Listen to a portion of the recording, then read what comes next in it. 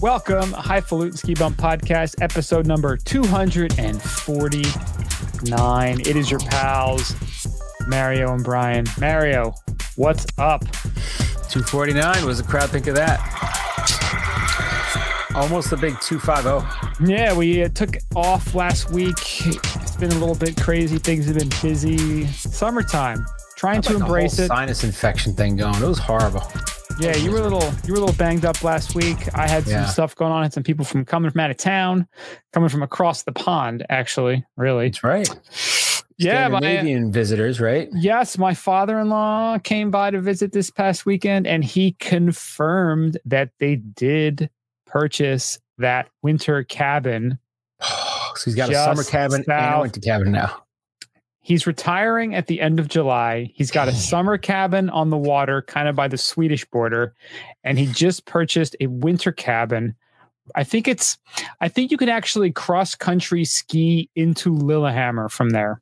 Wow. It's just a few kilometers away, because you got to say kilometers because that would be cool. You cross-country ski in, and then you ski all day and cross-country ski back. Well, they're in like a famous, like whatever the famous like cross-country trail is there, they live right off of that trail. Like you just go out a few steps and you're on it. Yeah. So that's a big cross-country area. Yeah. So the main, I think it's Hafjall is the big ski town that's like half an hour away. And then Nordfjall, I think, is like an hour away. So he's within an hour of like 3 ski resorts now. Wow. And his cabin in his retirement. So, hey man, this could be a potential trip, an annual trip out to Norway. We shall see. I have to do it, man.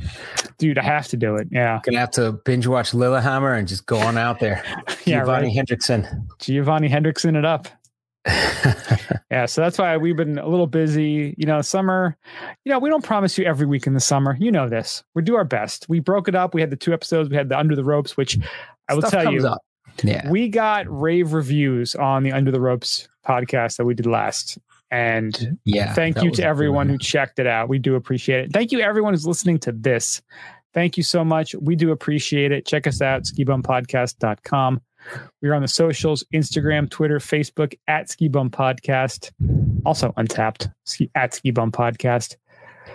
We've been not doing so great on the socials. We have to... Doing horrible on the socials. Doing horrible on a lot of things. We've been doing horrible. Yeah, we just need to promote it. We need people to see this. We need to share it.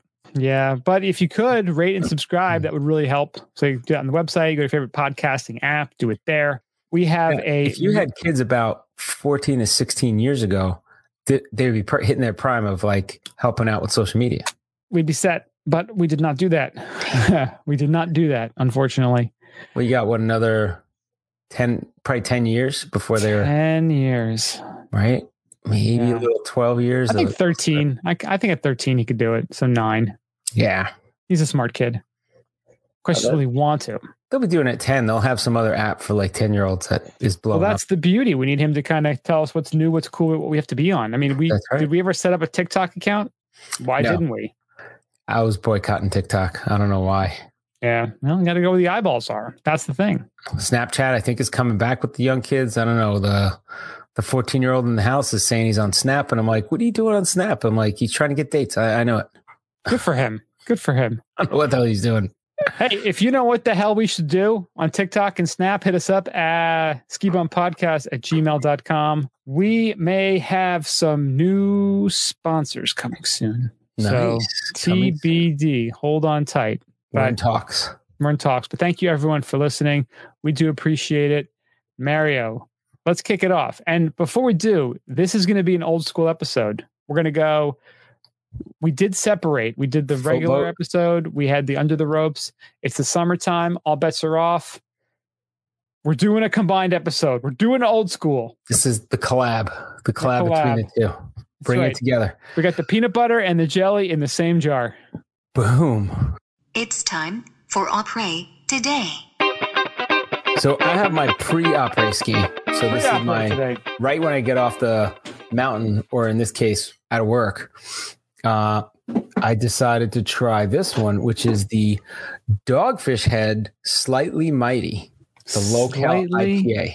Mighty. 95 calories. Look at that. Yeah, 95 calories. I think it's only about It's about 4.0. Not very alcoholic, but it's a nice, easy drinking. It's actually, when I compare this to the All Day IPA, the Founders, this is a little more IPA-ish. The Founders is a little more pale ale-ish. Okay. But it has good flavor. Yeah, it's got more hops than I thought it would. I'm looking at what you can eat for 100 calories. So you're at 97. Yeah. Do you know an apple is 100 calories? I'm like having an apple. Boom. It's like an apple, pretty much. A banana is like 100 calories.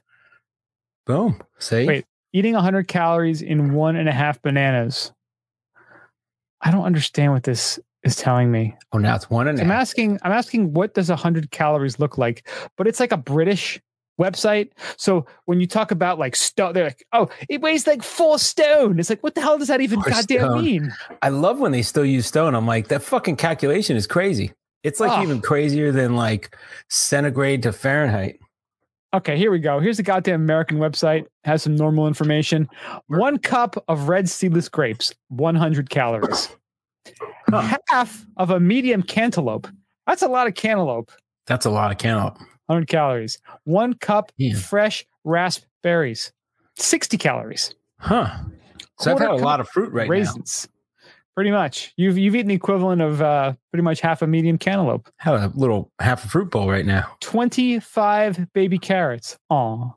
The baby. I don't think 25 baby carrots would fit in this can. Dude, how can they? It should be like 20 to 30 baby carrots because they range in sizes. You never know. I mean, they have some that are like the little tiny, like minuscule ones. Right. The ones that are like a thumb. Like the baby carrot range is wide. I mean, there's no range. Yeah. Like this is not 100% uniform.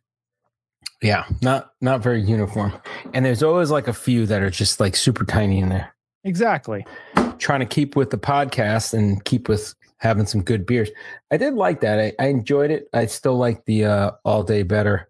And then they have the high low instead of the high. Oh, you like the All Day better? I think I like the All Day better. Okay. And then the high low. So High Lie, Cigar City, they have a high low. Which I saw it at the liquor store last week. Yeah, it's actually really good. It has the taste of the High Lie. It's actually a little less bitter. And it's only 4%. So you can crush those at the beach or something. Nice. Not bad.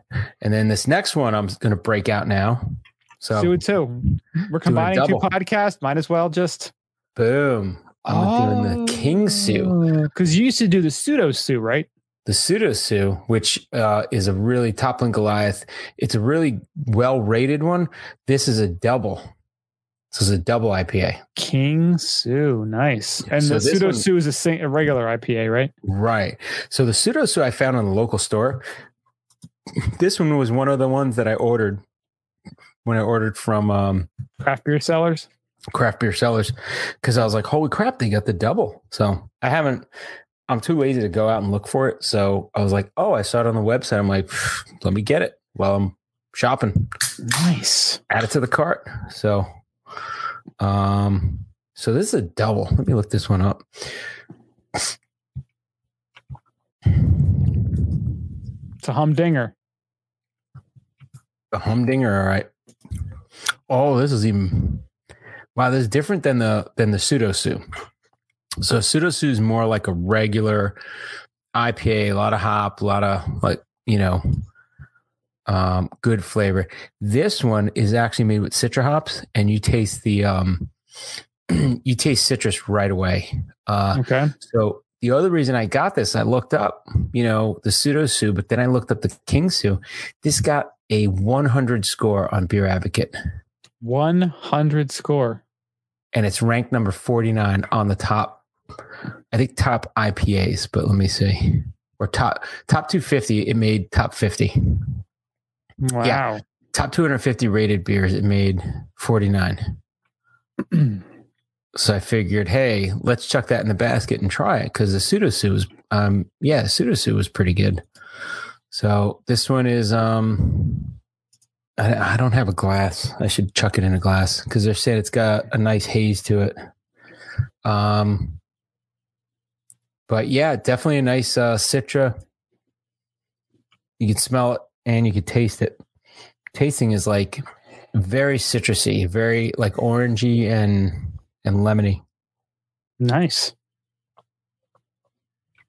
Oh, it's very tasty. I tell you, you have it, and it kind of on the sides of your tongue, it kind of gives you a little bit more flavor, almost like a little juicy fruit flavor. Not as potent as juicy fruit, but has that little fruity aftertaste. 7.8% ABV. So that sounds awesome. But yeah, I got 100. King Sue, world class. I'm like, got to get one of those. So now that I had it, I'm going to recommend it to everybody because it's pretty damn good. The Sudasu I liked as well. Have you ever tried that one? Yeah, I think you may have given me one time. Okay. Yeah, that was really good. And this one is very different than the other one. So very interesting. Nice. All right. So that's my little, I got to post this to Untapped. Yeah. Showing off. Bragging rights. You're bragging with that one right there. So what do you got, Bri?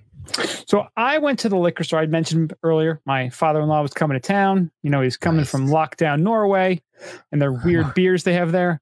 So they're not able to do anything, right? I'm surprised he was able to get to the airport from where he lives. They're still pretty locked down over there. Damn. Their vaccinations are rolling out slow. Like they can't do a whole lot, but it's getting a little bit better. So I have to have some fun, cool stuff when he comes around as a little, little welcoming treat. Nice. You shouldn't go to the liquor store when you're happy. You should be depressed. You should know what you want. It should be shitty. You should pick it up and you should leave. That just like everybody else. Exactly. I was in a good mood. I was feeling jolly. I went in there and I was like, I was going to buy a bottle of Maker's Mark. I'm like, you know what? Let's get a fancier bourbon that costs twice as much. Why not? Right? What'd you wind up getting? Well, it'll be in a future episode, but I got the Colorado rum cask bourbon. Oh, nice. Which I guess can't be called a bourbon because they put it in the rum cask after.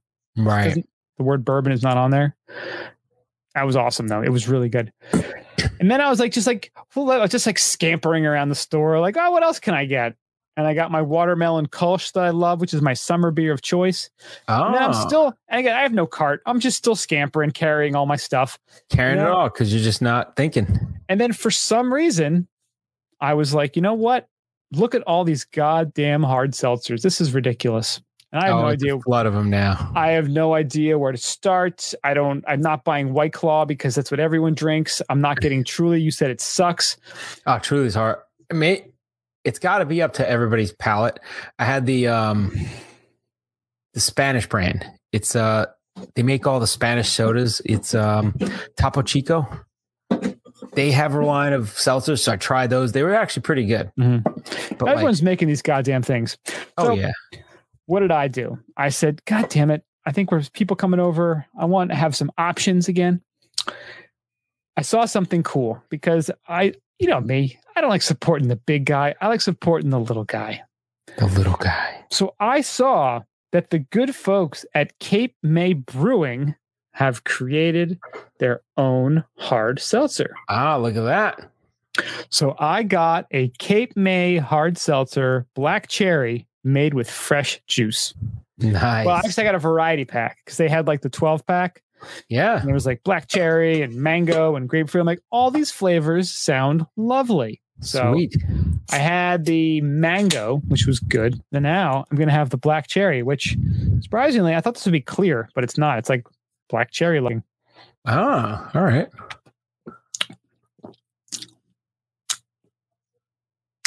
I don't even know what to tell you. It tastes like seltzer with flavor. It's pretty, like it tastes like black cherry.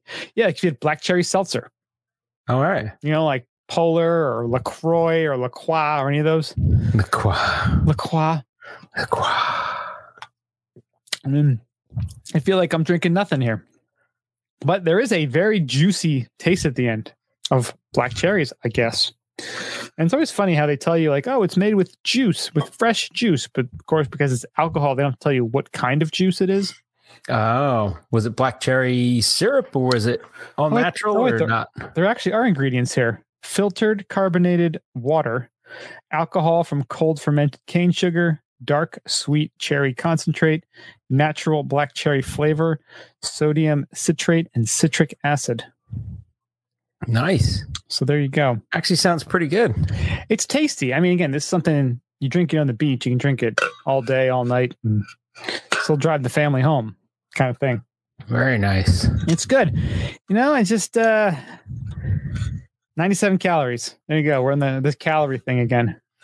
So pretty much in the same ballpark as your IPA. Nice. What would I prefer to drink? Depends what kind of mood I'm in. Right now, this is hitting the spot. This is I'm telling you, I was a hater when the seltzers came out, and then my wife's drinking them. I'm like, I don't think they're manly. And now I see all dudes drinking them, and I'm like, I tried them just to see what the fascination was about. And now I'm like, if I'm at the beach, it's really hot out, it's better than a beer sometimes. Yeah, I definitely could see that. And I was with you. I looked at the people who were drinking those and like, I hate all these people. Like, I'm not drinking their beverage. But again, I saw Cape May Brewing. They've made some really good beers over the years. I said, you know what? I'm supporting them. I'm not buying the big ones. And yeah, this is, I gave it to my sister-in-law too. She was over last weekend and she loved it. She had I think the grapefruit one, and she really liked it. And she's a, seltzer girl. She's probably got 13 different kinds of them in her fridge right now. Oh my God, we're going to YOLO tonight. That's funny. Yeah, so not bad. So good job, Cape May Brewing Company. Not as good as your double evacuation, double IPA, which is awesome, but it's still solid. Again, well, I think it's actually, it's called Coastal Evacuation. Double evacuation. Double evacuation. Yeah. It's like, dude, you guys got to fucking go now. Dude, there's X-Lax in this thing. Yeah. This thing will make you go. You got to go. That was the Upright today. And you know what? We're not going to ski news. We're going to take a stop. Let's get into the Ginjula. Yeah. That's how we're doing it today. So speaking of the gondola, our buddy Frank reached out, and I may hang out with him next week. Boy. So I don't know. Good old Frank and Beans. Yeah, Frank and Beans coming back. So he's probably listening to this. He's probably getting ready for his trip down here. He's probably boozing it on his lawnmower right now listening to this. That's right. And we'll see what we get into next week. It'll be fun. Maybe we'll do a little he may be somehow on the podcast next week. We'll see. Well, perhaps if you follow us on Instagram at Ski Bum Podcast, you may see some shenanigans posted. There will be shenanigans to be had. Well, as we're in the gondola, there is one story this week, and it's a big one, especially for folks in the New England area. Connecticut, that haven of fun between New York and Boston, the governor's planning to sign legal cannabis bill that is heading to his desk. Boom. The Senate voted Thursday to legalize the recreational use of cannabis for adults in Connecticut. The final legislative action for a bill that lays the groundwork for the new industry in Connecticut and attempts to address racial inequities stemming from the nation's war on drugs. The legislation, which passed on a 16-11 vote, now moves to Governor Ned Lamont's desk. Lamont, you big dummy. 4 Democrats joined all the Republicans in attendance and opposition. 9 senators were absent for the vote. 9 fucking senators. Bunch of lazy, overpaid bitches. Go to do your fucking job, dude. What are you getting paid for? If I don't show up 9 days to my job, they axe me. But there's a big vote at my job. These ass clowns getting benefits and pensions for life. They don't even show up to the vote. They are so they're showboating now at this point. Pretty much. So this is big. So the governor is expected to sign it in because his administration helped negotiate the final deal. I mean, it was almost like the writing was on the wall. I mean, Massachusetts, legal. New York has legalized. Jersey has legalized. Rhode Island, who knows what they're doing over there. But Jersey everyone's surrounding them. Recreational, though? They did, but it hasn't actually gone on sale yet. So they did with the inevitable but. So we'll see how long it takes, but they legalized. So yeah. So all of them are legalized now. It's getting kind of crazy. It's something, again, 15 years ago, you'd be like, they're never going to legalize marijuana. And now it's starting to, almost half the country is going to be legalized in the next probably year or so. Yeah. Pretty amazing. So good job, Connecticut. I kind of feel in Florida here, they're not really rushing to it because it's very easy to get your medical card and just get it. So they're like, it's kind of recreational. You just go in, say something hurts, and boom, you get your card. And the thing with the medical, though, is it's like, do you want to make a ton of money or you make a little bit of money? It's like, Jesus Christ. How in bed with big pharma is your state, is your governor, is are your politicians? Yeah, exactly. Yeah.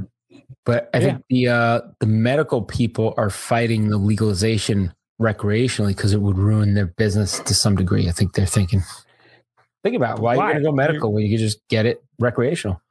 Exactly. Same stuff. But it's the same shops, the same dispensaries. Yeah. But now you have access to probably 30x more customers. Right. That's what I don't understand. But I think what they have a hook into is the number of dispensaries. It's like for medical, the source of the product. Like they have to have their own source. So now they can grow for medical. I don't know. There's something about it that they're not all on board. Yeah. Which is suspect to me. Everybody's protecting their own ace. That's pretty much what it comes down to. But that's good. Now you got all up there, like depending on how quickly they get up online. We have a buddy, I won't name names because I know they have reputations and jobs to protect, but we have a buddy in the New Jersey area that just got their medical card. And I'm like, wow. And he's like, yeah, the only problem is there's a dispensary close to him, but there's not a lot of dispensaries. And I'm like, yeah, that's kind of the problem. I'm sure with the start of everything. But I'm sure that'll change pretty quickly. Every vape shop, if they can, will turn into.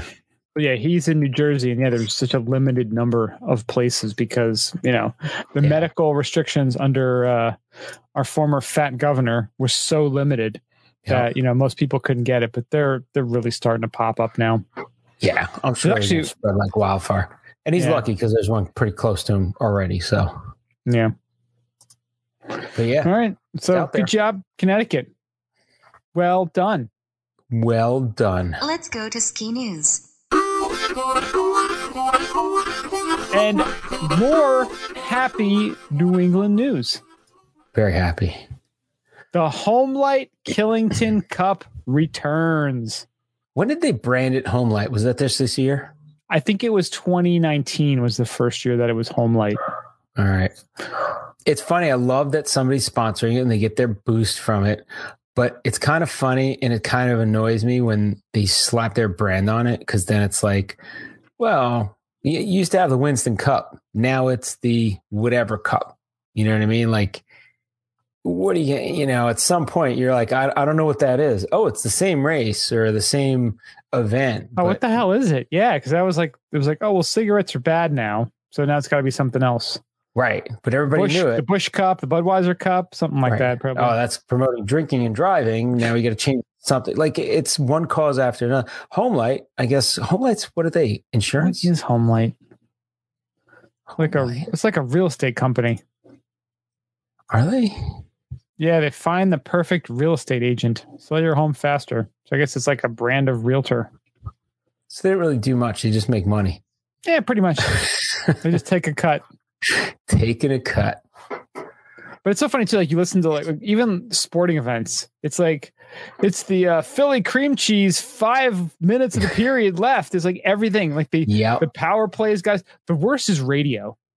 If you listen to any sort of game on the radio, they'll start doing a commercial during the play. They do that, but everything has a sponsor. It's like, if so-and-so scores a goal, you get a free Frosty at Wendy's. And it's like, if this guy makes 14 saves, it's like you get a free bank account or free checks at your bank for the month. It's just everything that they do. Yeah. They do down here. What is it? I think it's the Bucks or the Lightning. One of them when you get one of the pizza places, you get a $2 pizza or something stupid like that. It's like, wow, you get a crappy pizza for cheap. Okay, great. If you're in college, it's perfect, Yeah. Regardless, Homelight. Killington Cup. So they didn't have it last year because, again, last year was the stupidest year on record. COVID happened. COVID was spreading on every mountain from sea to shining sea. Every skier got COVID last year on the mountain. Everyone. Because even though you wear a face mask, that wasn't the right face mask to wear, right? Right. Exactly. Should have wore 6 face masks. Everybody knows that. But they pretty much kept the FIS racing series was over in Europe. They had a couple events canceled, but they didn't come to the US, obviously, because they were only in Europe. So there was a nice little streak there of about, what was it, 4 years? I think Killington had it. 4 years, yeah. And it was a great time. And then they snubbed the US. And then, because of COVID, they didn't get it. But it is back. The weekend of Thanksgiving, November 26th through 28th. FIS Women's World Cup event. Nice. And it's going to be the live music and fireworks and parades and movie screenings. And this is a well-known event. Like, it's funny.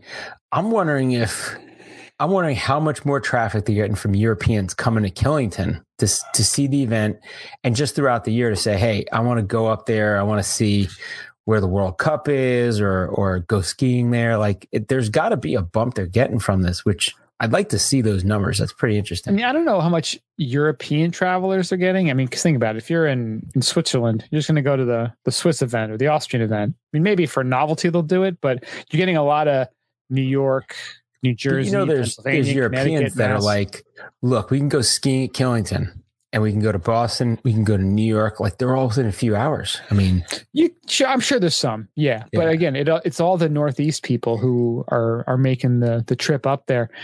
Actually, you mentioned England and Europe. I'm actually almost done with the Dan Egan book, 30 Years in a White Haze. All right. And it's a great read. It really is a fantastic story. He's had such a cool life. And one of the things he did, he was working for Ski 93 in the 90s. And one of his big things was getting European travelers to come to ski in New England, which was pretty cool.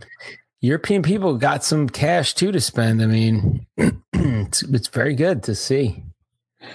Yeah. So it's going to be another big event. And, I wonder, you can make the argument either way. It's either going to be bigger than it was in 2019 because everyone's like pent up and wanting to go there and fired up and excited. Or it could be people are a little, still a little reticent, maybe don't want to make the travel. It's like, oh my God, I'm going to be near people. And well, if you want to stay at a nice local place on the mountain, very close to the walking distance from the mountain, and you don't mind bunking up with like a lot of people, like if you're not really COVID sensitive, we know a buddy that stays in Pinnacle. It's got a place in Pinnacle that we could hook you up with. And, it might be a lot of money to stay there, but it's going to be better than staying in some crappy hotel. I wonder if it's possible to hijack the yurt for that weekend. Oh, set up our own yurt. Look at me. Just tent it up. This is my yurt now. My yurt now. Just take over the yurt. You got to dress up as Genghis Khan and just take that shit over. It's my yurt now. Yurt it up. Just take over. There's 2 yurts there, isn't there? Isn't there? There's the one main yurt. Isn't there another yurt somewhere else? I think that's the bathroom. I'll take that over too. A secret hidden yurt. We got the main yurt for the classy guests. For you guys, we got the other yurt. It used to be a bathroom, but that'd be so funny if someone just took over the yurt.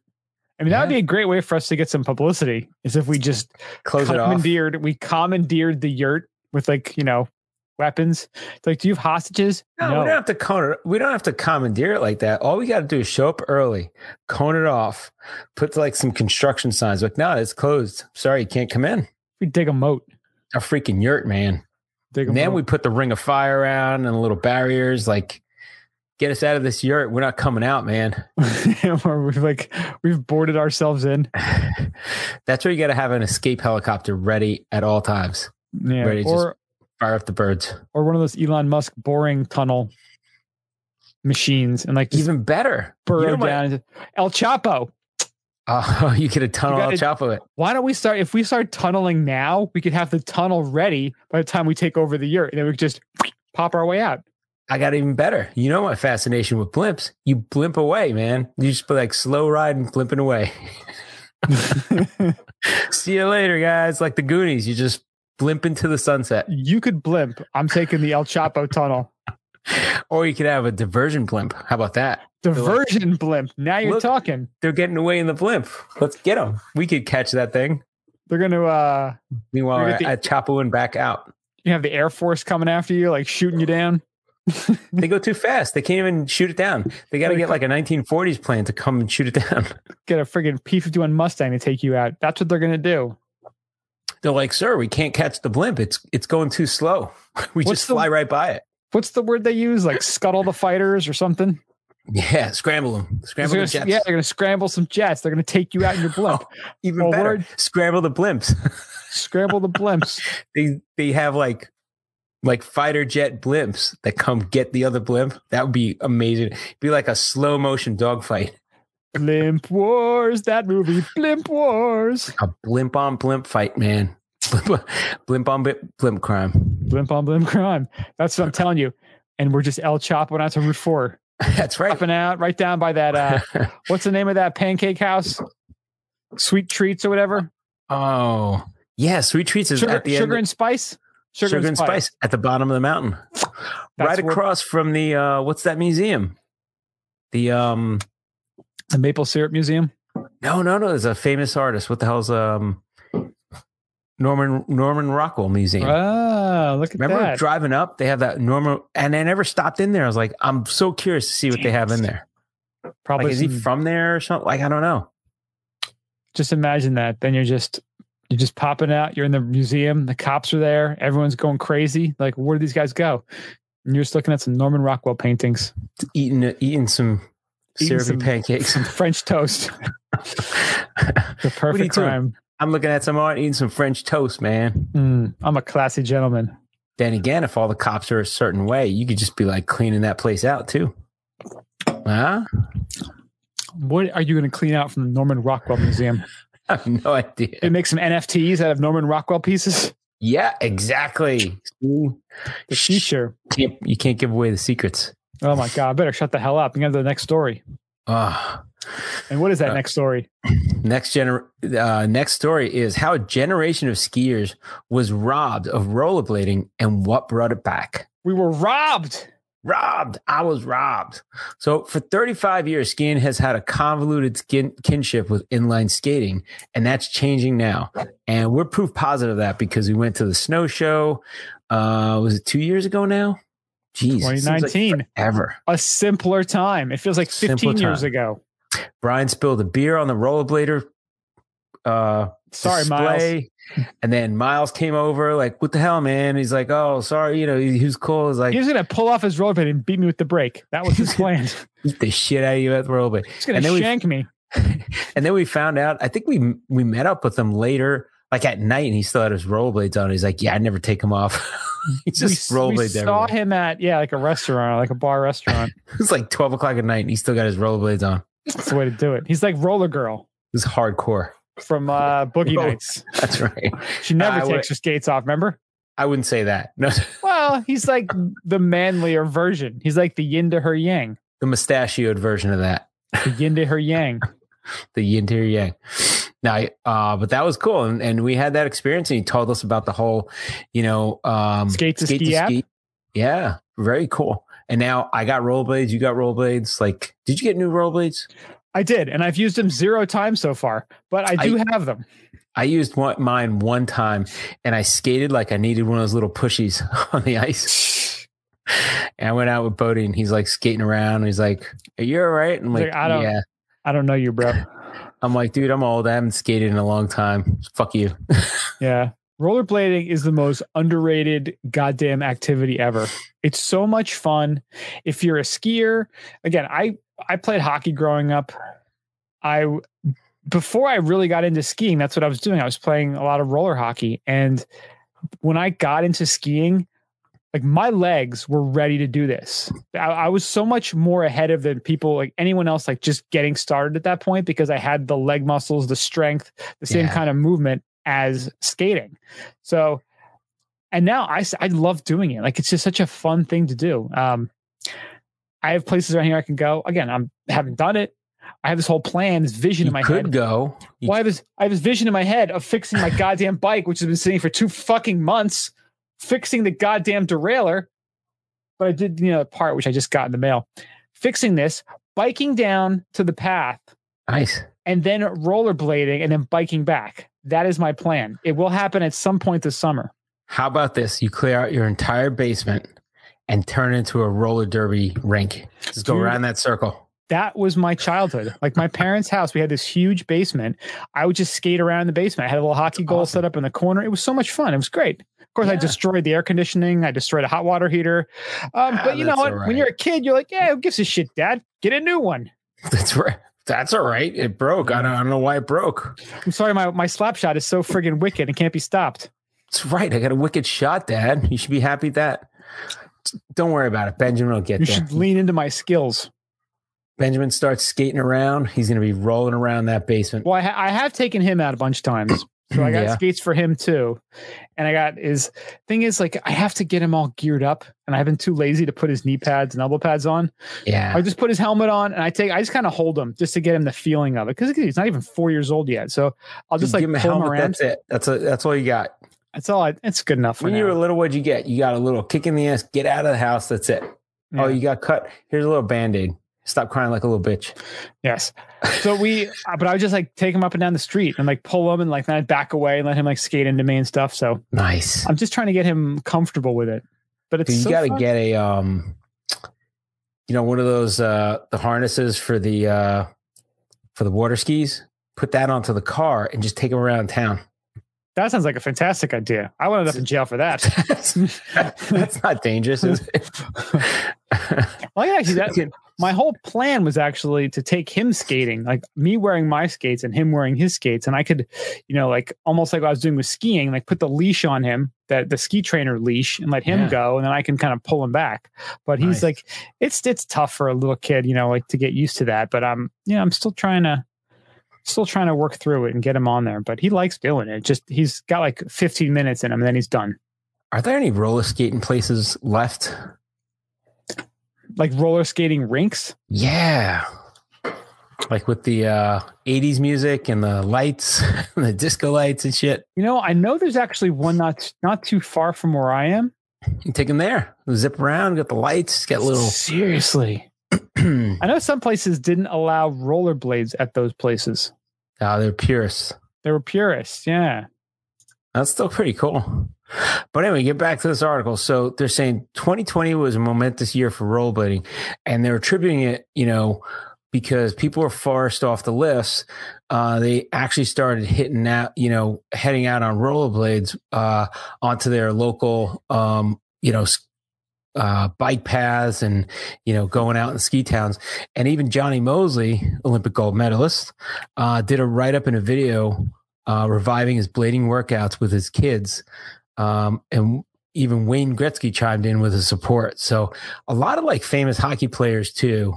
I think we talked about this before, like the 80s and 90s, like they were notorious for just like, being seen on rollerblades everywhere because it's great training, off ice training. So why not? So, and they're saying also, a big part of the resurgence involved Jay Skis. So Jay Leventhal, previously founding, Line Skis, and we actually talked to him on our podcast. Forgot which episode. That wasn't too far back. That was about back in January, probably like 220 or something. As I say, 220, 230, right? Played an essential role in cultivating, popularizing, and solidifying what was originally known as new school skiing. So the new school genre of skiing stood on the shoulders of everything rollerbladers had been doing for about 10 solid years. He helped revive that, and his brand made an astounding move, posting a video of one of its team athletes throwing down on blades in Salt Lake City skate park. So there's a lot of cool things. You see somebody that can skate well, and you watch videos of them, you're like, I got to get out and try that. So it's pretty awesome when you see it. I remember movies, like there were movies where they had people like running around on rollerblades and like doing amazing stuff. Like, I got to get rollerblades. Yeah. But yeah, they're out there now, and Brian and I are proof positive that you can still buy them. There's still stuff going on. Even Miles, he even turned us on to a lot of events that they're doing through rollerblades. rollerblade.com or whatever it is. And they're doing a lot of long distance stuff, like a lot of night blading, long distance blading. So very cool. Yeah. And then it goes into, apparently it was like skateboarders who made rollerblading uncool. And they said there was a singular theme that ran through the mockery. Rollerblading is completely gay and bladers are total fags. And again, it's like, I don't know why. I don't know why all of a sudden, like, that was their rallying cry, these brilliant skateboarders. But, for some reason, some people are just such little thin skinned bitches that hurt their feelings. They're like, I'm not going to rollerblade because someone called me a name. Somebody said it's cool. Now we have anti-bullying and anti-shaming, so you can do whatever the fuck you want. There'll be a month for you. Don't worry about it. Yep. But yeah, they talk about also how Rollerblade did a promotional spot where they had Team Rollerblade with some sequences, and they showcased rollerbladers with ski poles carving ski turns down a paved road at sunset. And they're saying that style of rollerblading became the company's value proposition to skiers and the foundation of its Skate to Ski program. I actually knew somebody that was, when I went to Buffalo, he had transferred from somewhere. He was on a ski team, and they actually did the Skate to Ski during the summer with the poles, but it was only something that, like, at the time that it was really, ski teams would do. So now I'm sure a lot of people train with it off season. I know my sister uses those roller skis, which they're longer, right? They're longer, yeah. But that's actually specifically for cross country skiing. Oh, cool. That's pretty neat. So you train on cross country, and I'm sure if you get a hill, you can practice a little downhill. Yeah, for sure. So I never gave up on rollerblading. I've always been there. I don't give a goddamn what anybody says. Whoop their ass. They fucking talk some shit to me. I'll whoop a man's ass. Whoop his ass, whoop his legs, take a skateboard, shove it up his ass. You still play roller hockey? Or dude, since I moved, I haven't played at all, which kind of sucks. But when I retire next year, I'm going to get back into it because it's just super fun and it's pretty accessible. 16 up league. Oh, dude. Snap! That you sneak in. Get into makeup, put it's like old man makeup on, so I can play in the old balls league. Can play, Brian. You want to start paying you to be on their team? It'd be great. That boy's good. And now I will say, they talk about a lot of the comments that were made by skateboarders. I will tell you. So I've only gone biking down this one Sandy Hook trail a couple times this year, and I've seen several very attractive, not very young. That sounds really creepy. Like young women. Rollerblading. Yeah. Dude, down here, there's a lot of people on rollerblades. And like you said, I see a lot of women that are in shape, like rollerblading. And I'm like, wow, it works that booty.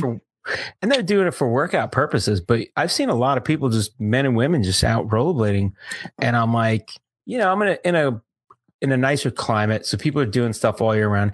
And you get tired of doing the same thing. You're like, all right, I don't want to bike. I want to rollerblade and want to run, you want to mix it up a little. It's a lot like skiing, man. Like if you're going to be, again, maybe a little cross country-ish, but it's that same sort of feeling. You're working the same muscles. It's going to make you a better skier if you rollerblade. Yeah. And then like me, you get an electric scooter and you're just like a fat piece of shit riding everywhere. You're that goddamn guy, aren't you? You need a little golf cart next to take out the garbage. Oh, I have neighbors that have the golf cart, but they don't have like a little golf cart they got like a 6-seater golf cart with the freaking neon lights. Yeah, they're going to get arrested soon. Dude, sure. I'm going to become that guy. I was looking at boats yesterday because start looking at boats. You dance with it. Well, you're in a good area for boats. Well, that's the thing. We walked down to the boat launch area and I saw this boat and I was like, that's the kind of boat I would get. It was like a Sea Ray. Dude, you got to talk to Steve. He wants to get a boat. You go halvesies with Steve on a boat.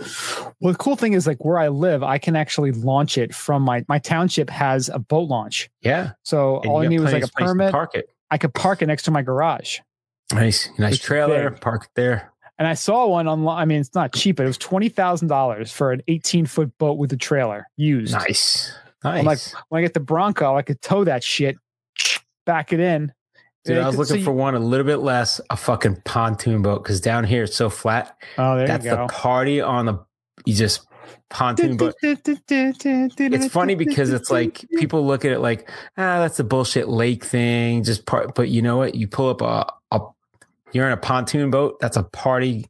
I mean, you basically have like a TV sound system, like fucking toys on that thing. It's great. You can't even crash with those things either, right? Don't they have like some sort of like fenders almost or bumpers? It's like an anti-hammer lock on it or something. Bounce off of stuff. When you get hammered, you can't even drive it. It just floats everywhere you want to go. Just floats away. But yeah, they got beautiful thing. I know there's boats are a wide range of like. If you get a brand new boat, you're talking about you could have bought a really nice high performance car. I was looking at used boats. Yeah, but they're all like. Most of them are used because you're like, all right, I don't want to pay about this much money. You know, you start going up with like new boats. You're talking about you're creeping up into the $80,000, $90,000, $100,000 and plus. Oh, dude, then there's no limit once you start looking. Yeah, and they're not big boats. Like you look at boats like 25, under 30 foot, and like 150,000 for a boat that size. You would think like, all right, I'm getting something really big. Yeah, well, you could sleep on it, but it's not huge. Yeah, it's not like. You're not big pimping or anything on that thing. Yeah, you're not going to be on TV on what's that, Below Deck or anything like that. Yeah. Well, I was talking to my future brother-in-law's father last weekend, and he lives on Lake Norman down in North Carolina. Yeah, I was on Lake. That's where I went water skiing. Oh, really? Nice. Fucking got the biggest like Lake Norman enema ever. Oh, yeah. And that's when I realized I like snow skiing and not water skiing. I asked him, I was like, well, so what do you guys use more? The boat? Because they have a boat and they have two wave runners. And he's like, well, he's like, my sons love the wave runners because like they can go like 60 miles an hour. Like they zip around. Cook. Yeah. Yeah. It's like, but he's like, I like the boat. It's like a 29-foot boat. You can have like 10 people on it comfortably. Nice. Like you can sleep in it if you want to. Like, I'm like, yeah. Like that's a nice size. It's like, and so then our buddy Steve had down there they can sleep on the water too. Like they don't have to winterize it if they don't want to because it's warm enough year round. Because like when you live in the north, it's like, well, you get like 4 months out of it, and you got to winterize it and pay for all that shit. There's like a month of like bad weather in the Carolinas there. But you can keep it on the water if you want. Right. And you could still use it, just wear a wetsuit or something. But yeah, our buddy Steve, he had 2 wave runners, which he souped up and they were really nice. He just sold one. And I think he's thinking about selling the other one because he was thinking like, I get the 2 wave runners, I get to go out, people are going to want to go out all the time. And he'd go down there and he'd be by himself a lot. And he's like, if I had a boat, now you're talking about the whole family gets on the boat. Yeah. People are like, oh, let's go out on it's a little more social. So he's thinking about a boat, I think. So there you go. So we'll see. That's why perhaps he's got that anxiety. Yeah. See, we have friends that have a boat, and there's 2 schools of thought. One is get a boat and do your own thing. You're your own captain, and then you invite people you want and stuff like that. The other school of thought is just be nice to people and have friends that have boats and get invited to the boat and just be gracious, pay for shit, buy whatever. But there's a lot of work in maintaining a boat usually. Yeah, I'm a big fan of having the friend with the boat. That's the move. Well, that's why the boat clubs are big now too. Like down here, especially because it's seasonable, you can boat all year, and they have like that, a bunch of boat clubs. Freedom Boat Club's one of them. So it's like a country club membership. You pay like, a few thousand to get in for your initial, and then it's like you pay a monthly fee, and then you can take out a boat whenever you want. There you go. So it's kind of cool. Nice. Not having to do the maintenance is big. Very big. Well, speaking of not doing the maintenance and having a good time, how about a shout out to our friend Ryan and Till I Die? They are setting up the Full Send Summer Music Festival. Why is this in ski news? Well, because Till I Die is a ski company. Yeah. So we talked to Ryan a little bit ago. Hope to get him back on the podcast in the next few weeks to talk to him about this festival, which seems pretty cool. They are setting up this Full Send Summer Music Festival on Saturday, July 10th, and will be taking over Radial Park in Astoria, New York. This outdoor amphitheater and live entertainment venue overlooks the New York City skyline on the East River. Accessible by ferry, subway, or car, the facility boasts a 1,000-person capacity for the event. We fully intend on selling out. Wow. Their main sponsor is Jägermeister and is hosting all-day cocktails and beer, food, entertainment, and a mini music festival. We the Kings is headlining an insane 5-artist lineup, including the always entertaining funk band Sky Daddy, the super high energy, one-of-a-kind Remember Jones, and the amazing duo of King Margo, not to be overshadowed by the DJ Chris Wonder all day long. Nice. Microbrews, alternative beverages, local New York City food trucks, multiple partner brands of Till I Die, and including a 22-foot tall water slide, hammock lounge, carnival games, all-you-can-eat snow cones, and cotton candy. Boom. Boom. That's pretty sweet. That's pretty awesome. So congrats, Ryan, and Till I Die. This should be a super cool event. Go to the website, tillidie.com, and they will have links there on the homepage to get more info, or go to the show notes section of this episode. We may try to crash. Just give you a heads up. Yes, we may. To say full disclosure, we may try to crash this thing. Maybe, perhaps. So next up, we have an announcement for... It's an announcement of an announcement. Announcement of an announcement. So IndyPass will be announcing 2 new partners next Tuesday. So 2 new resorts are going to be coming online. We don't know where. We don't know how. But it's coming. It's coming. And it makes you wonder. I mean, there are so many East Coast resorts already on the IndyPass. Perhaps they will be more out west. Yeah. But we have no idea at this point. I think we should speculate just to throw more bullshit out there, because it's all bullshit news anyway. Our news is just as fake as everybody else's, right? I think they're going to add... I think it's going to be something big. What do you think? I think it's going to be minuscule. And it's going to be a couple places in like Michigan. I think they have Revelstoke. What do you think? That's a no from me, dog. Revelstoke and Kicking Horse. 2 of those. Boom. Yeah. Drop the mic. I would love to see them grab Elk Mountain in Pennsylvania. That would be super sweet. Do they have Shawnee covered? Shawnee's covered. Boom. I don't know. Again, I think it'll be some smaller places out west, but cool. You never know. We got time. We'll find out. A couple more days. So it's today. Today is the 17th. So maybe something in the Buffalo region, right? Maybe perhaps. Right? You never know. Maybe Peak and Peak. That was a great place. Well, because they had one out there, but they didn't have them all. So maybe they're all like, hey, this is not a bad deal. Let's do this. Yeah, it's like there's so many other resorts out there now. I mean, I think doesn't like New York State have like 70 ski resorts, something crazy? Oh, yeah. Tons of little ones all over the place. Yeah, and those are the kind of places that are going to get gobbled up and put on the IndyPass, which is great because maybe Big Snow. Maybe Big Snow. That would be awesome, right? If they did we'll just chuck that on the IndyPass. People are like, great, I could do 2 days there. Well, Big Snow, they just announced too. They're actually doing summer camps. Which is I saw awesome. that. That's pretty sweet. Yeah, and hoping to get little guy into that next year. That would be really cool. Well, we're working on something on the inside with them and with another local ski area. Hopefully we get another interview or maybe an on-site visit. Not too far in the future. I know you're already planning something. Perhaps indeed. Yes, we are. I will be trying to get into and out of Canada at the time that you're going to be going there. Nice. So we'll have to plan another day if I go up, but very nice. So that pretty much wraps up the old ski news for this week.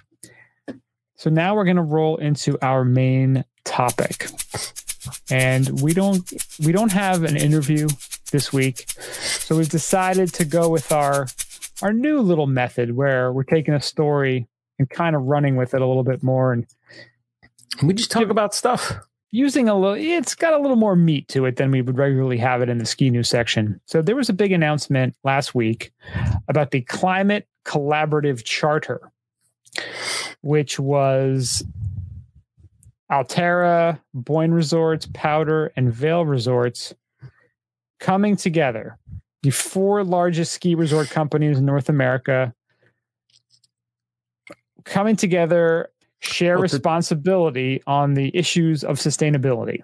Right. And to talk about climate change and the industry, right? They're trying to protect the industry. They're trying to protect the industry because, again, if there's no snow, there's no profit. So that would be a problem for them. So they had a press release that they mentioned, and there's 71 resorts that they own between the 4 groups, and they all believe that climate change is the most critical issue we face as business leaders and as citizens of this continent and inhabitants of Earth. The dramatic rise in greenhouse gases that is disrupting our planetary system and threatening our way of life is primarily human caused and needs urgent attention by all affected. Scientific evidence and firsthand observations of change resulting from weather extremes and volatility is clear and true. The impacts of the forest, habitats, and ecosystem is dramatic and the beginning of the problem we all face on a planetary scale. We must do everything in our power to leave a positive legacy for future generations and to operate and manage our mountain resorts with a commitment to protecting and preserving our environment. So as business leaders, they commit to reduce our energy use whenever possible, climate action and advocacy for effective public policy to shift to a renewable energy economy, strong efforts and goals to reduce waste, be responsible stewards of our environment, share best practices to accelerate change in our companies and communities, support the National Ski Areas Association Sustainable Slopes platform. And then as stewards of the environment, they pledge to incorporate sustainability in all aspects of our mountain resorts, lead by example, and educate employees and guests about sustainability, place collaboration over competition when it comes to sustainability, and advocate for climate protection. So then they go on, blah, blah, blah, political leader, responsibility, humbly and urgently ask mountain resorts, blah, blah, blah, blah, blah.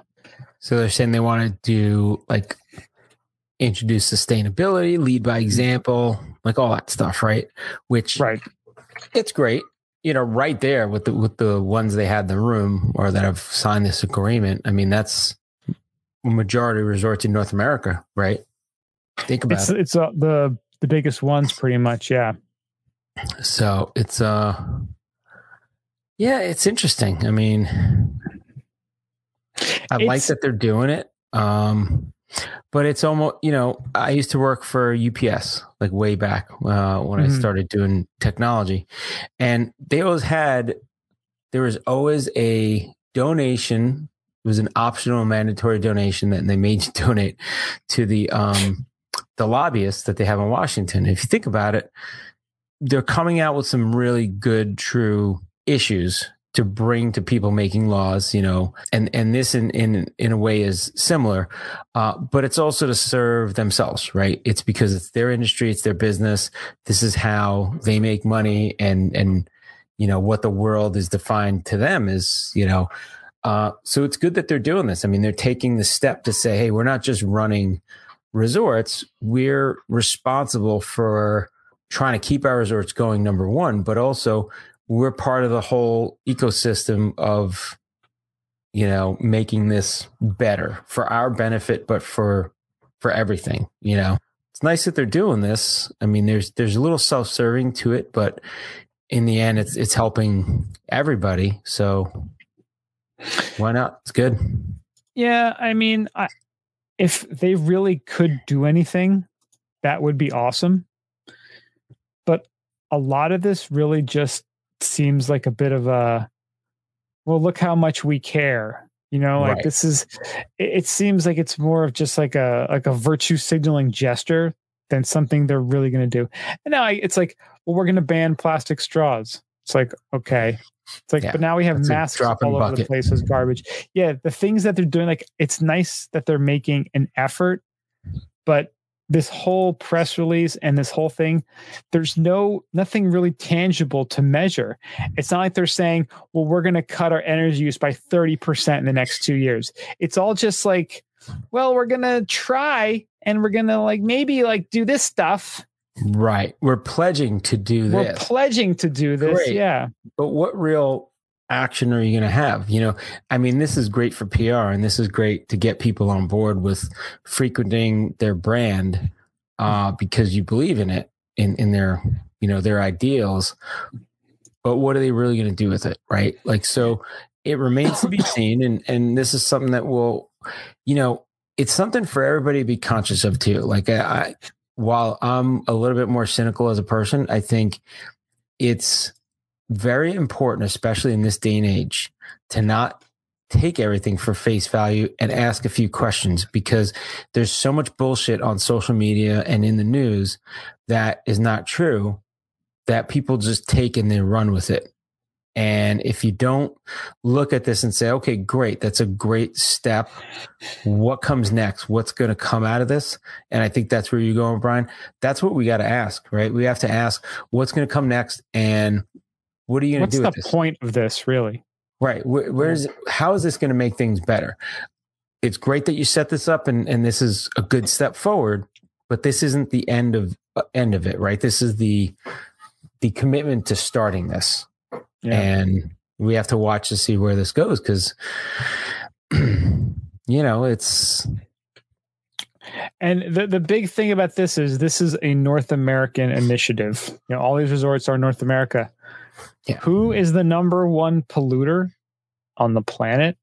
China. It is China. So what exactly, you know, it's like and they have the Winter Olympics, right? They do have the Winter Olympics again next year.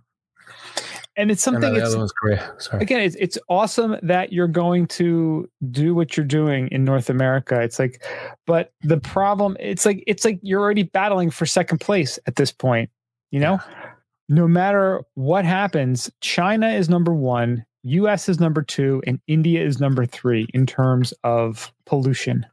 So the first and third, you have zero control over. And that's a lot of goddamn pollution from those two countries. And I know they always say like, well, America should lead. America should be the one that makes, we should be the shining star. We should be the example for the world. And right. I get that. And I think it sounds great if you're in another country, but if you're in America, you're like, oh, where's that money going to come from? What about if all of a sudden Vail sees, well, I see what's happening here is that by these initiatives, our stockholders are losing 3% of value versus if we did it the old way. Isn't there fiduciary responsibility to do the what's best for their shareholders? Right. They're going to have to do the cheaper, more environmentally unfriendly thing, or the stock price is going to go down and then people are going to sell and they're going to lose more money. So that's where Vail's kind of talks out of both sides of their mouth. Yeah. And always has. Now they're charging for goddamn parking everywhere. They give you a cheaper Epic Pass. Everyone's all super excited. It's like, oh, hey, and you're going to park we're going to pay, charge you for parking this year. And, it depends on what level you're at too, right? So it's the whole idea too of like, when people talk about sustainable investing, right? So that they're looking at investing in brands and products that do the right thing, right? If you were looking for a sustainable investment and you were looking at somebody that does outdoor sports and you're looking at Vail saying, hey, I want to invest in Vail. Well, what have they done to be a sustainable investment, target? Well, this is something that you would do, right? So in the press and in the hearts and minds of people that are looking to do sustainable investing, this is great. You're like, oh, they're committed to this. But I think what people have to be wary of is what are you going to do with this commitment? And what's that going to equate to? Because it's all great to say you want to do great stuff. But at the end of the day, you have to look at, well, what change did you do? While you want to do things and you might have great intentions, you got to look at the bottom line of what change did you really affect? We're going to build less condos and build a hydroelectric plant instead. Yeah, exactly. Are you? And you're going to build more goddamn condos like you always do. Yeah. I mean, I read a book. It was called, what the hell was it? The Heart and the Fist. and it was about this guy. It's a real story of this guy that was a Navy SEAL. Well, he was a Rhodes Scholar, went to Columbia, I think, whatever. Rhodes Scholar, very smart guy, went into helping the needy, going for causes. And he did what the hell's it's not Habitat for Humanity. Well, he did Habitat for Humanity, but it was where you go to other countries. Was it Peace Corps? Yeah. So he did Peace Corps for a while. And then he realized when he was in the Peace Corps, he's like, we're helping these people with all these donations, but then the donations get captured and taken away by warlords or whatever in these countries. And he's like, you can try as hard as you want to do change, but if you don't do it in the right way, it's misguided. So that's why he became a SEAL, because he it's pretty messed up. But I'm doing the same stuff, but with a gun this time. Right. But he, in his mind, he rationalized it. He's like, look, you have to protect the people and the area before you can actually implement change, because otherwise you're just feeding in, you're just, treating the symptom and not the problem. Right. And I was like, wow, this, is a very different perspective on things. You always think about, oh no, we don't want any fighting. No, you want to get the people that are doing the bad and the harm out so that you can do the thing that you want to do. And that's, institute the real change and help the people of the area. And I was like, wow, it's pretty profound to think about it that way. But best defense is a good offense. Yeah. But I think a lot of service men and women that get into the services think that way. And it's interesting to see that perspective, But, again, while this is a good, is this the way to go about it? This is great. They could also come out and say, we're going to give 15% of our profits towards an organization to implement change. The problem is another way to do it. Once you give money away, like you kind of said before, like, how is it accountable? Like, right. I personally, what I want? I'll tell you what I want. Every goddamn spring, I got to pay my taxes. I got to fill out all these stupid forms and document every single goddamn thing every dollar earned, all that. Why don't I get a document back to me with a breakdown of where my taxes were spent? I want to see a line item of every single dollar where it was spent. How come I don't get that? That's the same thing that goes with all these donations. It's like, right. If you don't have some sort of accountability for it, how much of it gets just skimmed off the top and put in someone's pocket? Yeah, that shit happens all the time, especially when you get governments or big corporations involved. Well, so there is I forgot the name of it, but it was a documentary on Netflix, and they were talking about all the NGOs that are out there, and they're like, I think I mentioned this before, but the one example they had was, they have all these things where people want to donate clothes to these, struggling nations. Well, they donate clothes. And what the people say in those areas is, you donated clothes, so now you donated shoes. Well, now the local area doesn't have a cobbler, because why would they make shoes when you got shoes coming in and just being donated, right? So now you kill that industry. So they donate clothes. Well, now you have no dressmakers and no people in that local area with that skill, because why do it? We're getting it. So what happens is you build a reliance on the people just giving you stuff, and you don't build your infrastructure in your local area. And it's kind of, why are we going to grow rice when we got a shit ton of rice coming in from America? Uncle Ben is donating to us. It's great, but you don't have local farmers. Now they're not farming the land. They're like, fuck it. Why farm it? Because I can't sell my product because it's flooded in by this other stuff coming in. So it's kind of it's a dichotomy. You got to help out, but you also got to help the local grow, and that's one of the big things. One of the things that came out of that, they were like, rather than send us donations, give us small business loans, give us loans to help start a business locally to do something, that would make change. Give a man a fish, he'll eat for a day, teach a man to fish for a whole lifetime.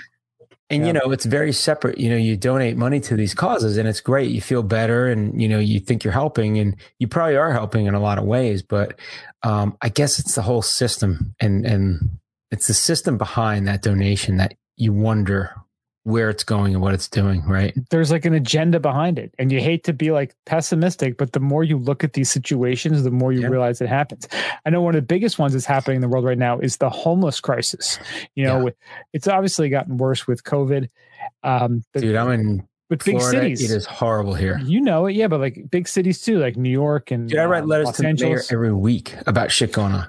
Dude, big cities, they have like hundreds of millions of dollars allotted for helping the homeless. And do you know how much of that money gets skimmed off and lost? I think I saw an article like the mayor of New York's wife. She was in charge of one thing. She was in charge of like the homeless crisis and you know, whatever her organization was the one that was going to handle it. There's $850 million unaccountable. Mm-hmm. It's like aren't people like, shouldn't people be like storming the mayor's residence and like demanding answers to that? But you're like, it's just, you know, government. Right. Well, even a nonprofit organization, right? People are still getting paid working for that organization. Well, while you say they might not be stealing money, they might be giving positions to their whole family, right? So now the whole family, maybe they're not qualified. Maybe they're doing some stuff. Maybe they're not. Maybe they're getting a salary way beyond what they should be getting. But that's money that's coming out of the donations that's going to fund the whole system. And there's a lot of money being made in that system. And that's why, whenever you donate to those charities, you should look online and see what percentage of their donations actually gets put to use and how much of it goes to overhead, salaries, because a lot of it does. And then they all have a board of directors. And board of directors, if you sit on the board, you make some money. And you know what happens is you sit on 10 boards, you make $20,000 each board. Now you're making a shitload of money. I would be really good on a board. I would love a board. If anyone's looking to have board positions filled, skibumpodcast@gmail.com. We'll fight for the little guy. We'll cause dissent. Like we'll take over the board. They don't meet regularly. They meet once a quarter. And it's always somewhere dope. Once a year. Yeah. Somewhere dope. You hang out, you talk about a bunch of shit for a day or two, and then you're out. If someone could have whatever companies have board meetings in Telluride and Jackson Hole, and there are available board positions, we have a lot of knowledge, experience, intelligence that we could bring to that board. Oh, we would revolutionary. We would make that board accountable for a lot of shit. We'd be calling people out. We'd be like, I saw you last week. What are you doing? Yeah, we'd call people out. It'd be good. Yeah, I think so. I think we should be on every board related to skiing in the ski industry. Just saying. Yeah, and so to kind of wrap this up, I mean, it's a nice gesture, but it really just does seem like kind of lip service at this point, because again, there's nothing like, there's no definite goals, there's no actionable measure. It's all very just kind of open-ended. It's like, we're going to do this, we're going to reduce. You know, what will be amazing? Perhaps I'm just being a prick and I'm being wrong, and I'm wrong in all this. They're going to somehow turn snow. They're going to find a way to harness energy from snow just existing. They're going to be 100% snow powered.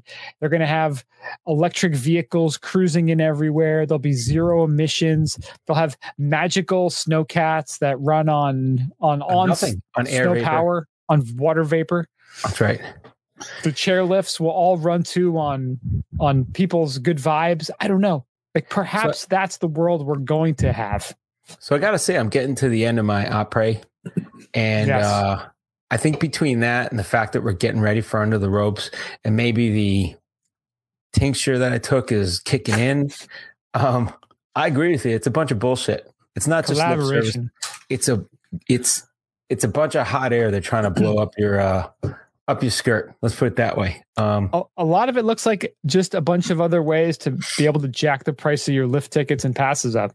Yeah. Hey, anybody can put out a pledge. I could put a fucking pledge out to not be an asshole. And you know what? Tomorrow, I'm still going to be an asshole. You're already an asshole after saying it. Exactly. I'm an asshole while saying it, but I'm saying I'm not going to be an asshole. Asshole while saying it. You could be an asshole saying it right when you're saying it. Like people would hold up their hand, but like, excuse me, you're being an asshole right now. But like, yes, but I'm pledging not to be an asshole. Your brain ipso facto to your mouth. Right as you were talking. From my lips to your ass.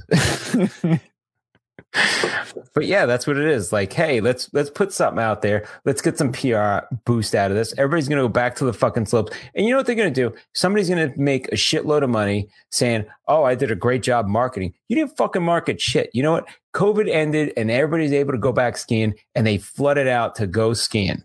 Did you do anything great? No. Fucking COVID ended. How about that? Yeah, the CEO jumps in his Land Rover getting like 12 miles to the gallon and is like, I did a good thing for the environment today. Yeah. Right now is when you should go try to get a job in marketing or something at a ski area. You look like a genius like a year from now. Like, oh my God, you did such a great job. Yes, we increased 100% of our, user people visiting. It was great. Revenue is up. Bully. Pat each other on the back and have a nice fucking steak dinner. Cigars and steaks, yeah. Little scotch, little Angel's Envy. Oh, Rob Report. I saw Angel's Envy. There's a new one. Oh.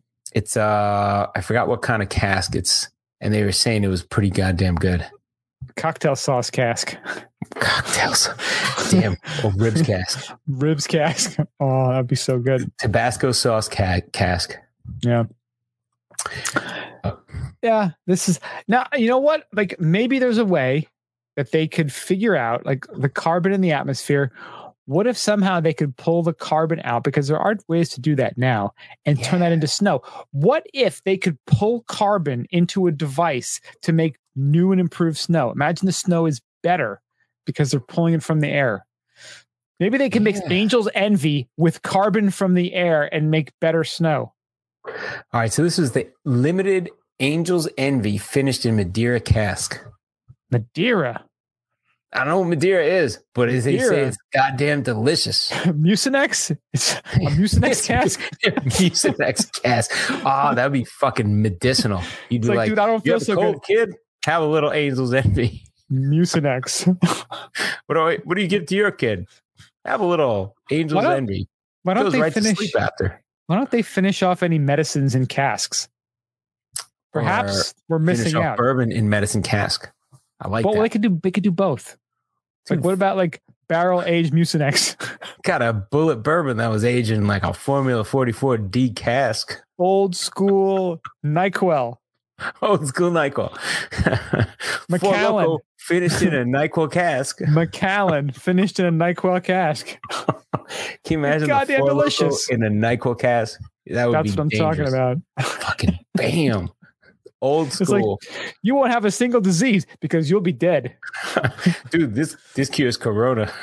It cures COVID, man. I don't know. But yeah, like I feel like, what was that paint I was talking to you about? What the fuck was it? It was in Barcelona. Barcelona. Was it Barcelona or no? It was a different city. Shit. It was Madrid? No. Balboa? Malaga. Say it was the Dali Museum? No, it wasn't Dali, right?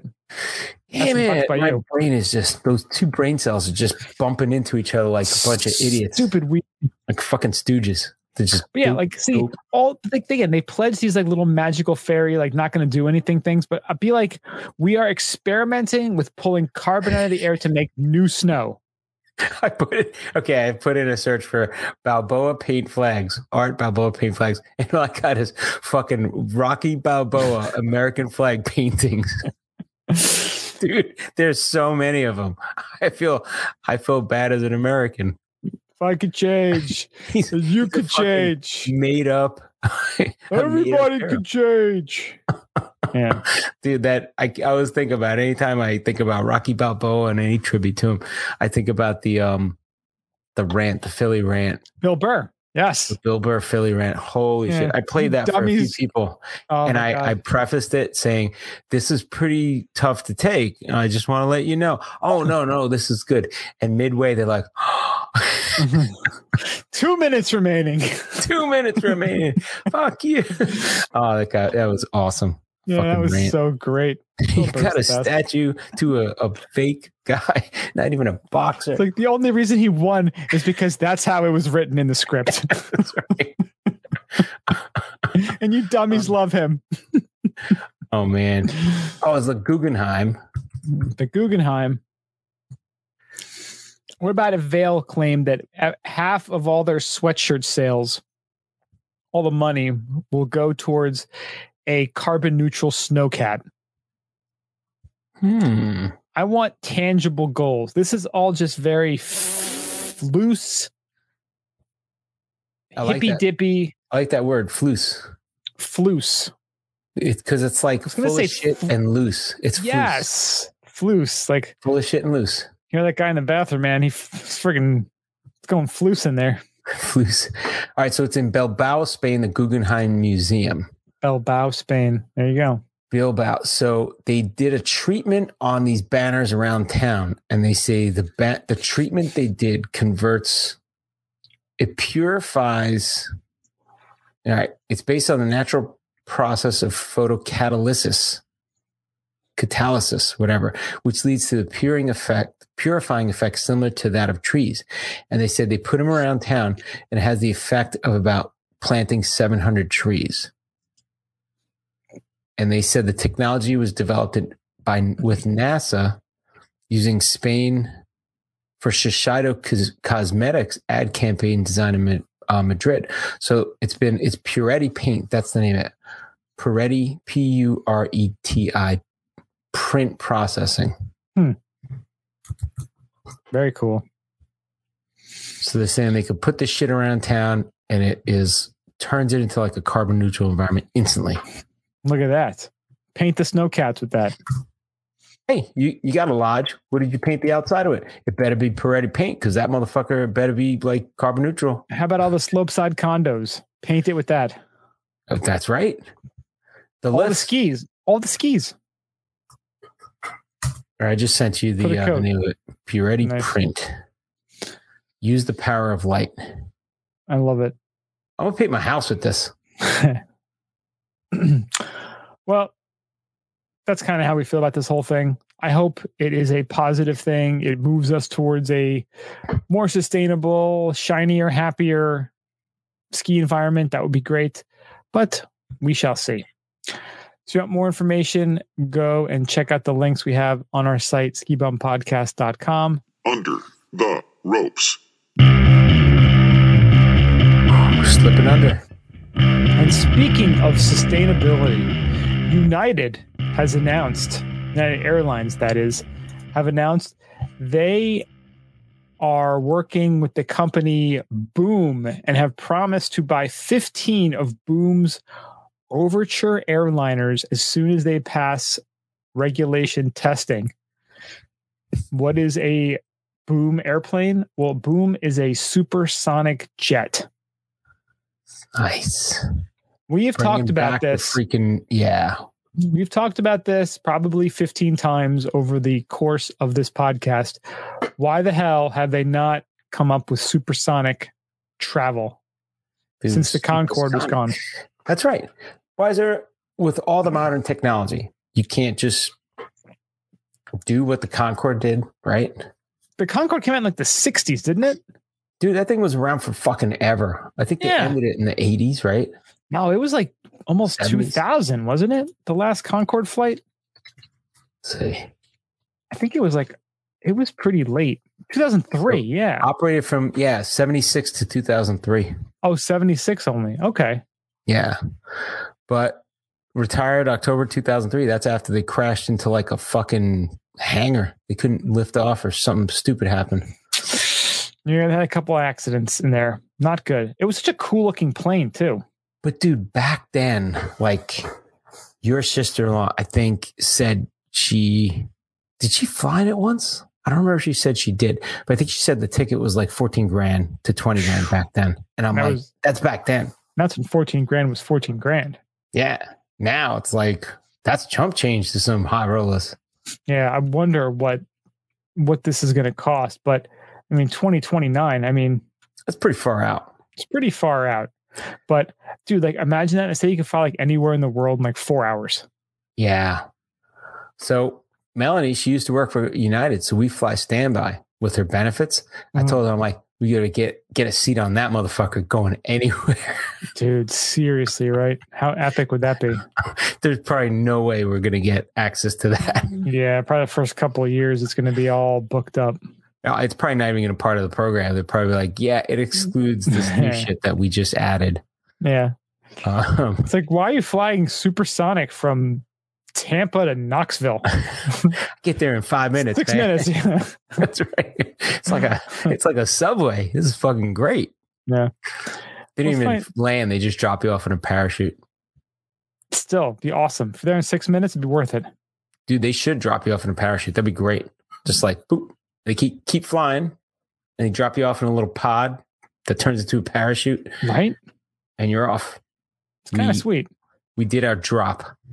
I am a fan.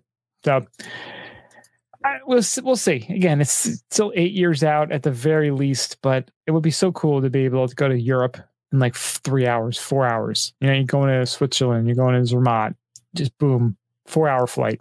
Dude, the problem is now, I don't even think the flight's going to be the problem. The problem is going to be, do you have a COVID test? Do you have a hair sample? Do you have a fucking jizz test? Like, there's going to be all sorts of shit that they're going to get at the border now. Like, I'm sorry. It's going to get out of hand before it gets better. You're going to need your pap smear identification, like everything. Yeah. Yep. You're like, well, we know you have HIPAA laws in the U.S., but we don't give a shit when you come into the country. So do you have this, that, and the other thing? Why, yes, I do. Great. You can't come into the country. Well, we're trying to stay a little bit positive here. Yeah, I think it's going to be awesome. I'm looking into it now, and I got the full force action and the fear because we're trying to cross a border next week, a week and a half. And it's going to be a shit show. I'll tell you that. Boy. Oh, boy. Thinking. So I'm thinking. It's going to be all right. We're going to stay positive. Yes, just stay positive. But I'm always prepared for the worst so that you got to be ready to, head on a swivel. Duck and run. Duck and cover. Yeah. But speaking of fans, Rick and Morty is coming back. New episodes begin this Sunday. Nice. So, let's talk about Rick and Morty. If anybody that's listening or watching the podcast has not seen Rick and Morty, what the fuck, man? Right? Like, WTF. Like, you got to see that. Because if you enjoy the humor of our show, you'll probably enjoy the humor of Rick and Morty. Right. And you can't even get the humor of some of the jokes unless you see it. Like, there's a level of, like, understanding you have to get. How about the whole thing? The episode with the dragon last season? How the dragon was like all like perverted and stuff. Yep. Morty wanted a dragon and it's going to this weird dragon land. And they're all like banging. They're all like banging dragons. Like it's fucked up. It's super weird. Yeah. And our description is weird. It's weirder than we're even describing it. I assure you. That's just it. You can't even describe it and talk about it because there's no frame of reference. Like it's all over. Like bird person, like you can't even get that. They just brought him back too, right? At the end. He's like a cyborg bird person though, right? Yeah. But even like where the set of balls was mad about the time travel and they beat the shit out of Morty, out of Rick. Remember at the end of that one episode? Like you can't explain that episode. Like try to explain that one episode to somebody and you just sound like an idiot. And they're looking at you like, I don't know what you're talking about. These gonads kick the shit out of them. Time travel. Like what? Pickle Rick. Pickle Rick. Pickle Rick. Pickle Rick is mainstream now, I think. I see shirts, Pickle Rick. Yeah, it's true. Like that's the only one, but people don't even know what Pickle Rick. That's understandable. You can wrap your head around Pickle Rick. Yeah. It's more of a superhero episode. Yeah. It was pretty awesome. Yeah. Well, speaking of also superheroes, Jeff Bezos. That guy's a superhero, right? Not really. Just a rich guy he's like a Batman. You got money. What's your talent? What's your special power? I got money. Well, he's kind of more of like a villain, I think, isn't he? More of like a Green Goblin kind of like bad guy. Bezos? Yeah. Seems a little Green Goblin-ish. Isn't that the right one from Spider-Man? I don't know. Now that Elon Musk is being a dick with Bitcoin, I'm thinking maybe Jeff Bezos is the Spider-Man to his Green Goblin. I don't know. I don't know who Spider-Man and who the Green Goblin is now. That's the thing. We shouldn't even have heroes anymore. Everyone's just kind of like, used to be back in the day, you'd have the good guy and the bad guy. And now you just have no idea who's what. People switching roles. It's like wrestling, like one moment Hulk Hogan's your hero. Next minute Hulk Hogan goes bad. And you're like, oh my God, he's evil Hulk Hogan. That's right. Yeah. You don't even know I think anymore. they're all bad. How about that? Rob, that's the safe way to look at things. The safe way is they're all bad. So for some reason, a growing number of people online are urging the world's wealthiest man, Amazon founder Jeff Bezos, to buy Leonardo da Vinci's famous Mona Lisa painting and eat it. An online petition posted by Kane Powell and signed by over 4,500 people is titled, "We want Jeff Bezos to buy and eat the Mona Lisa."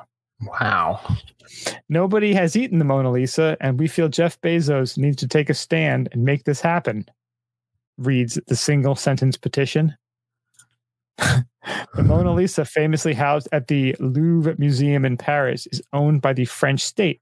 Despite its absurdity, or perhaps because of it, the comical petition continues to gain supporters and draw media attention.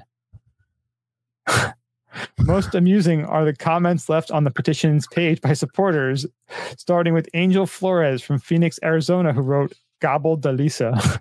That's awesome. Gobble de Lisa. This is the most important petition in modern times, argues Abhishek Ranjit from Kathmandu, Nepal. Jeff Bezos needs to eat the Mona Lisa to save the world. Save the world. There are now 8,884 who have signed. They need 10,000. Damn. It keeps going up. Now they're at 8,000. 8890 we're at now. It keeps ticking away. Could we sign it? So this is the weird stuff, right? So people are saying it. Most of them, hopefully, as a joke. Some of them probably seriously. And then there's the guy from Toronto that made the case saying it's available online anyway, and therefore we don't really need the original anymore. It's like, really? So because you have a copy of something that's better than the original, like, I don't know, man. That's pretty messed up. Yeah. That's like saying we don't need Wayne Gretzky anymore. Just shoot him in the head. Like, he did his time. Oof. That's good. It's pretty harsh. He's done. Yeah. He's done. We've got his daughter, Paulina, on Instagram. Yeah, that's all we need. That's all we need. She's there. Then again, we have her tweets and stuff, so we can get rid of her too, right? Like, the fuck? Also useless. Get rid of her. We can do like a new AI version of her. It's even better. Dude, for that matter, we could just get rid of all social media. Just AI it. Dude, I'm reading that friggin' The Price of Tomorrow. How do we get a Schema Podcast AI? It would just keep saying the same crap every time. Like, oh, Bill sucks. Oh, this beer is really good. Oh, it wouldn't be that hard. It'd Beer's be like, good. This sucks. I took too much weed. It'd be like a second grader's like AI project. It'd be the most easy thing to accomplish. It's all farts and boogers. I don't know what these guys are doing. They're like on the 5th grade level. Such a limited range of things we go out on a limb on and say. We're not as classy as Gobble de Lisa. We couldn't come up with that. It's you know what? It's short. It's poetic. The point. It's almost like a haiku of a haiku. That's right. Now, is it Angel, or is it Angel Flores? I don't know. Angel, yeah. I like Angel, yeah. Gobble de Lisa. I'm sure. You know what? I'm sure Angel is already selling Gobble de Lisa t-shirts. Oh, and it's some other chick named Lisa on the shirt. Lisa Simpson on there. That's right. So I love how at the bottom of it they say it is not recommended for anyone to eat an oil painting. Well, thank God the lawyers were there to make sure that message goes out there, because I was very much considering eating all the oil paintings in my house, which is actually 0. Oh, and they're saying a famous example of its inadvisable effects is Vincent Van Gogh, who is said to have tried to poison himself by eating paint and drinking turpentine. Dude was crazy. Yep. Crazy genius. He was crazy awesome. What about you start making your own like tincture? What about like cannabis oil painting? Then you eat that and you just get super trippy, like you just trip out. I wonder if we could just do a petition for Jeff Bezos to eat like 10,000 milligrams of THC at one time? We'll make a mini weed and acid Mona Lisa painting and have him eat that. Oh, in space. In space. Fucking weightless. Can you imagine the freak out he would have being confined and weightless? Dude, imagine that's like his new TV show. Like Jeff Bezos eats the great works of art in space. On weed. That's it. That sounds like a goddamn Rick and Morty international cable TV show. Dude, that would be the only reality show I'd want to watch. Jeff Bezos eating masterpieces in space. That's a great goddamn. Instead of Masterpiece Theater, like Masterpiece Eating. Guy Fieri, like prepare eater. For him. Oh my God, Guy Fieri preparing masterpieces. Oh, look at that! I'm preparing the Mona Lisa. He's gonna eat that. That's money, dude. Oh yeah, we're definitely in Flavor Town now. Oh, that's good. That Mona Lisa is pretty good. Oh man, there's lots of oil in here, and there's some papyrus. Is that papyrus? Yeah, yeah. Get up chop. So what gets me is, how did this all start, and why the Mona Lisa of all things? I think it's because of weed. Weed. Someone got super high and said, "I think Jeff Bezos should eat the Mona Lisa." I think you should eat the Mona Lisa. This picture of Jeff Bezos from this picture, he's like looking at me. Yeah, it's freaky. It's like, I know what you did. I watched it, Bezos. And I liked it. And I'm going to draw a picture of it in space. In space. I want to ride my rocket and draw the picture of it in space so everybody can see. Yeah. Man. Well, we'll see what happens with that. I mean, who knows? Maybe he will actually do it. Well, think about it this way. If he steals it and goes to space, he's in non-world. He's in intergalactic waters. Intergalactic waters, right? So he's not regulated by anything. There's no laws. Right. So he could eat it in space and not break any laws. Be like, I ate it. What'd you do? I ate it. Or what if he's able to come back in the frame? What if he he wears it on his head? He's like, woo, spinning around his neck. What if he beams it to his spaceship? Oh, ooh, maybe that technology exists. We don't know about it. Like perhaps it's like the new era of like Ocean's 11. If he could beam it into space, why does he need a goddamn spaceship to push him up into space? He can just beam into space. Well, I think he has to fly over the Louvre, have it beam up, and then go into space. He just beam them both into space. ISS, he's there in 2 seconds, eating the goddamn Mona Lisa. And they don't even know. They're like, we thought we saw Jeff Bezos eating the Mona Lisa on the ISS, and then he disappeared, and we don't know where he went. Like, I believe he was using plastic spork. He used Mona Lisa. He ate Mona Lisa. He cursed. He disappeared. Ketchup packet and spork to eat Mona Lisa. He cursed at us. He disappeared. I don't know what happened. I go to bed. It's fucked up. I have no idea what's going on anymore. Jeff Bezos haunts the ISS. Comes up, shows up anytime, like eats another painting. I don't know. I saw him in the bathroom before eating like the fucking Scream. I don't know what happened. What's he going to eat next? We don't know. Tune in next week to find out. On Masterpiece Eater. Masterpiece Eater. Intergalactic Masterpiece Eater. Oh, that's great. Eat it in space. Well, paints in space. I guess we're going to find out what happens with that. I don't think he's going to eat it. If I were a betting man, I'd go with no as well. But I guess it's not for sale, right? But if you have a lot of money, can you just be like, well, Mona Lisa is for sale now? Dude, everything is for sale. Maybe he could eat a Banksy. Maybe he could eat Banksy. Maybe he could eat Banksy in space. So he tricked Banksy into getting on the spaceship with him, goes into space, and then proceeds to cannibal action Banksy and eat him. Wow, that's just the artist. And that's got super dark. That's how we discover who Banksy is, because Jeff Bezos is eating him. That's messed up, man. And then you could have Christo come out and cover everything in a blanket. There you go. In space. In space. Like art on art on art. How about he has Banksy eat the Mona Lisa? He eats Banksy. Christo eats them. It's like Inception. the plot of Inception 2. God damn, it's a Hannibal Lecter version of Inception. It got super weird. But that's kind of what happens sometimes. It's the summer. You got the art, you got the Banksy, you got the Jeff Bezos, you got like... Well, then does art imitate life or does life imitate art? And they could all eat turducken to start the whole thing. Turducken. Human Centipede 2. Yeah, I was going to say, Human Centipede in space. What the fuck's going to go on next? Human Spaceipede. So you could basically redo anything in space. Pretty much. Just changes the whole landscape. The outsiders in space. Cobra Kai in space. Cobra Kai in space.